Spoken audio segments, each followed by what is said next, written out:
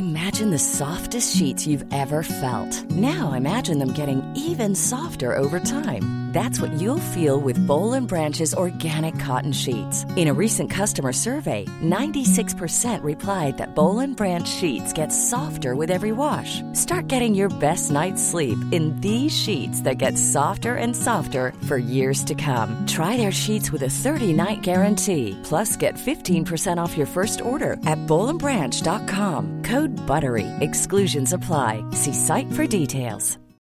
Millions of people have lost weight with personalized plans from Noom. Like Evan, who can't stand salads and still lost 50 pounds. Salads generally for most people are the easy button, right? For me, that wasn't an option. I never really was a salad guy. That's just not who I am. But Noom worked for me. Get your personalized plan today at Noom.com. Real Noom user compensated to provide their story. In 4 weeks, the typical Noom user can expect to lose 1 to 2 pounds per week. Individual results may vary. Hello and welcome to Cool Canadian History. I'm your host, David Boris. Today, Season 2, Episode 10, The Fall of Hong Kong, December 1941. In the winter of 1941, an undertrained, ill-prepared token show of Canadian force arrived at the British garrison at Hong Kong. They were prepared to help defend the island against the advancing Japanese Imperial Army. By Christmas of that same year, nearly 2,000 Canadians would be dead, wounded, or taken prisoner in a defeat that not only shocked Canada, but shook the foundations of the British Empire. A reminder, you can always find us on Facebook and SoundCloud if you search Cool Canadian History. You can also, of course, find us on iTunes Podcast. You can find me on Twitter, at Doc Boris, that's at DOCBORYS. You can, of course, find us on our website, www.coolcanadianhistory.com. And at the bottom of our page, you'll see a donations tab. This donations tab is courtesy of PayPal, and it makes it very easy for you to donate to the podcast. All donations are extremely helpful in allowing us to continue to bring you this podcast. Now, on what is very much the opposite side of the world to London sits the former British outpost of Hong Kong. Since 1842, Hong Kong had been a crown colony of the British Empire, a major economic center for British trade and influence in the Pacific region. Now, in 1937, the Second Sino-Japanese War erupted, and the Japanese Imperial Army conquered large swaths of Chinese territory. To protect Hong Kong as a free port, and to save its citizens from the marauding Japanese soldiers, the colony was declared a neutral zone by its then British governor. This, unfortunately, would not have the effect the British hoped, and by 1941 the Japanese were bearing down on the island garrison. Now, several British studies had concluded it would almost be impossible to defend the island. In fact, in 1940, the British had all intentions of reducing the size of the garrison. Yet by 1941, this decision was reversed. You see, the British hoped that a large garrison would deter further Japanese aggression. As well, the British wanted to show support to the Chinese army fighting the Japanese under Chiang Kai-shek. They were engaged in a brutal struggle fighting on the mainland of China. Thus, the garrison on Hong Kong was not only left, but actually reinforced. Now, anyone who had studied the defense of Hong Kong understood full well that it was almost impossible to defend. The Japanese Imperial Army was much too strong. The garrison was not nearly the size large enough to stop a Japanese attack for very long. The island itself, geographically speaking, was not suitable for an adequate defense.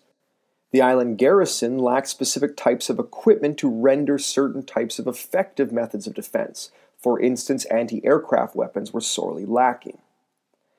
Now, in the summer of 1941, Hong Kong was garrisoned by about 4 battalions of British infantry, so roughly speaking, just under 4,000 soldiers. The garrison commander at the time was actually a Canadian, Toronto-born General Grasset. Now, he was a Canadian serving in the British Army, which was fairly common amongst the higher-ranked Canadian professional officers. Now, his tour of duty as garrison commander came up in August 1941. That's right, several months before Hong Kong fell, a very lucky man. Now, after his tour of duty ended, Grasset returned to Canada. And while in Canada, he had dinner with his old high school buddy, General Harry Crerar, who was at the time Chief of the General Staff, essentially the most senior Canadian military officer in the country.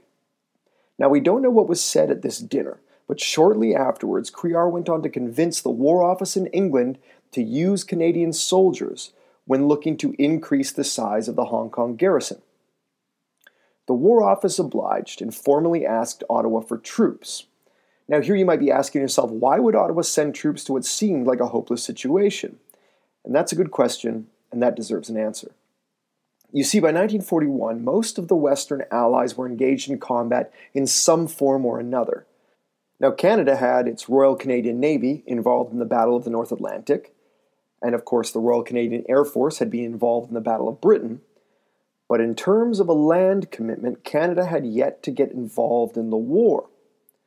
Now, for the most part, Canada seemed quite content to avoid what it thought would be the high casualty rates of infantry combat. The country was much more inclined at this point to participate in the naval and air war, which they saw as creating less casualties, while also acting as a conduit for supplies from the then neutral United States of America.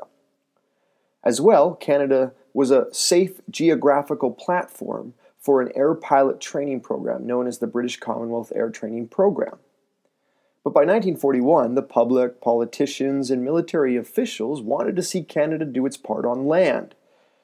There was sort of echoes of the success of the Canadian Corps from World War I, and this cast a long shadow over thoughts of Canada's land participation in this World War. Thus, be it pressure from Grasset, Crerar, or even the Canadian public and politicians who wanted to see Canada involved in a land fight, it was eventually decided to send 2 battalions to Hong Kong. This numbered roughly 2,000 men, including 2 female nurses. The 2 battalions that were sent, however, were sadly ill-prepared for what was to come. The Royal Rifles of Canada, which were from Quebec, had a large contingent of Francophone soldiers. They were chosen for their ethnic mix and their garrison service in Newfoundland. The Winnipeg Grenadiers, from Winnipeg, were chosen frankly due to their garrison service in Jamaica. Now, neither battalion had seen any real action, and in fact both were seriously undermanned. The government decided it would top up the manpower with soldiers that had yet to find a unit or be assigned to some sort of place within the army. Now, one officer wrote about these men that were being handed over to the Winnipeg Grenadiers and the Royal Rifles of Canada. He wrote, and I quote, "They were some of the yellowest scum that any unit could be cursed with." He said that the Army training centers sent us their sweepings, not worth the powder to blow them to hell. Ever catch yourself eating the same flavorless dinner 3 days in a row? Dreaming of something better? Well, HelloFresh is your guilt-free dream come true, baby. It's me, Keke Palmer. Let's wake up those taste buds with hot, juicy pecan-crusted chicken or garlic butter shrimp scampi. Hello Fresh. Stop dreaming of all the delicious possibilities and dig in at HelloFresh.com. Let's get this dinner party started.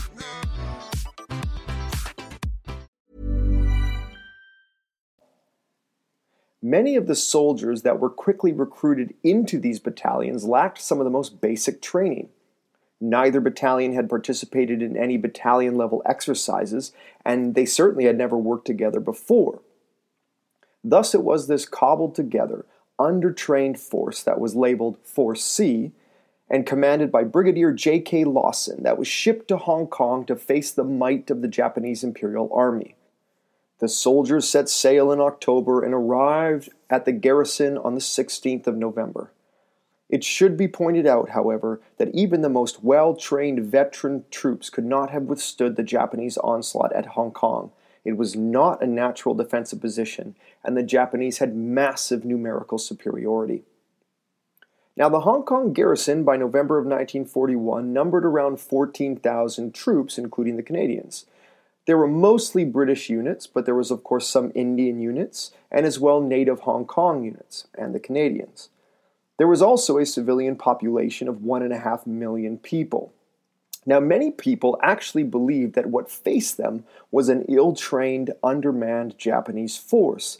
A common racist belief at the time was that the Japanese were not in fact good soldiers when fighting white men. There was this belief that the Japanese had only had success fighting other Asian peoples. Some, in fact, even thought that the Japanese had no intention of attacking the British outpost after all. Keep in mind, the Japanese were not yet at war with the British. Yet it was on 8th of December, only 8 hours after the attack had finished against Pearl Harbor, that the Japanese launched their assault on Hong Kong. The British, and thus Canadians, were now officially at war with Japan. Very quickly, the British realized the tenacity and skill of the Japanese army when by the 13th of December, all the mainland defensive positions had been overrun. Demoralized British troops were now streaming onto the island in preparation for what seemed like a hopeless last stand. On December 18th, the Japanese launched their attack on the island proper, and by the 23rd of December, the island garrison was split in two. Small pockets of defenders were attempting to hold out. With very little air cover or artillery, water began to run out. The fighting got so intense that hand-to-hand fighting ensued. Even staff officers at Canadian headquarters found themselves engaged in close combat fighting. Lawson, that is the original commander of Seaforce, had been given command of the island's West Brigade defenses. He decided to make a last stand himself. In fact, his last message to his commander was, quote, "I am going outside to fight it out," end quote. With a pistol in each hand, Lawson engaged the Japanese and was eventually killed. Interestingly, he was in fact buried with quite some honor by the Japanese, who recognized the courage of this Canadian commander. The fighting was so intense, and hand-to-hand combat was erupting everywhere, that soldiers who may never have expected to engage in such ferocious combat suddenly found themselves having to fight for their lives.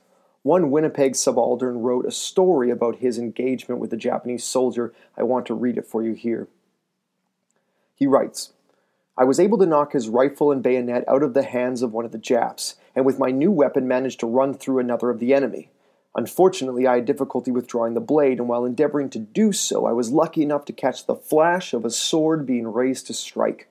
Quite subconsciously, I jumped for my assailant, grasping the blade with my right hand and circling his neck with my left arm, forcing his head against my chest. While struggling in this fashion, we both lost our footing and rolled down a small slope for about 10 feet. I failed to notice I had forced his steel helmet down over most of his face, and the net result of a terrific uppercut was a sprained thumb for me. I had completely forgotten that I carried a pistol up to this moment, and in something of a frenzy I endeavored to reach it. Now complications arose here, for I found, after inserting my right forefinger through the trigger guard, the cut I had received on this finger when I grasped my enemy's sword blade had deprived it of the necessary strength to squeeze the trigger. However, I did manage, and pressing the pistol to the base of my opponent's neck, finally ended the struggle. As this anecdote tells us, things were getting very, very desperate indeed. Now, Japanese soldiers who had dressed as Chinese workers had in fact infiltrated all over the island and were wreaking havoc in the rear of the lines. So you have these fifth column Japanese soldiers in the rear, while the defenders are facing Japanese soldiers in uniform to the front. Now, small groups of British, Indian, and Canadian soldiers attempted to hold off overwhelming Japanese numbers. All civilians could do was hide or flee. On the morning of the 25th of December, the Japanese entered St. Stephen's College, where a British field hospital was set up. This included British, Canadian, and Indian troops, female nurses, doctors, medical staff, and civilians. The Japanese set about killing and torturing wounded prisoners, the medical staff, as well as raping the nurses. This was indicative of what was going on all throughout the island, because as discipline broke down amongst the Japanese soldiers, an orgy of violence was inflicted upon the civilian population of Hong Kong. Murder and rape became commonplace. As the remaining troops of the Winnipeg Grenadiers and the Royal Rifles and other desperate defenders of the British outpost prepared for a last stand inside their barracks, a call to surrender finally arrived. The Japanese had suffered 2,100 men killed and wounded in the fighting on the island. Nearly 300 Canadians were killed and 500 were wounded out of the 2,000 who had arrived. This was an atrocious casualty rate of 40%. Sadly, This was only the beginning of the suffering for many of these men. Those who survived marched into Japanese prison camps where they would remain until August of 1945, when the war with Japan officially came to an end. Another 260 Canadian soldiers would die under atrocious conditions of execution, starvation, torture, and hard manual labor in these Japanese prisoner of war camps. After the war ended, one Canadian prisoner of war told a story about how their brutal camp commandant opened the gates and told him that, I quote, "The war is over and now we are all friends again," end quote. And the commandant released a pig into the yard, and the Canadian soldier said, "I don't think it had time to squeal before it was in the pot." What's incredible is that in any detailed study of this battle, it becomes clear that C-Force fought incredibly well against terrible odds. For years, the story was that C-Force was completely overrun and that this undertrained, ill-equipped force of Canadian soldiers didn't really do much against the power of the Japanese military. But more recent studies have shown that, in fact, C-Force put up an incredibly resistant fight. Sadly, it was still a defeat, and even more so a defeat that saw Canadians suffer some of the worst privations that any prisoners of war could go through. It also certainly begs the question, what real purpose did it serve sending the Canadians to Hong Kong, defending an island of the British Empire that had little hope of holding out? A reminder, you can find us on iTunes, you can find us on Facebook, you can find us on SoundCloud, and you can find us at our website, www.coolcanadianhistory.com. And of course, you can find me on Twitter, at DocBoris, that's at DocBorys. I want to thank you for listening. For Cool Canadian History, I'm David Boris. Take care.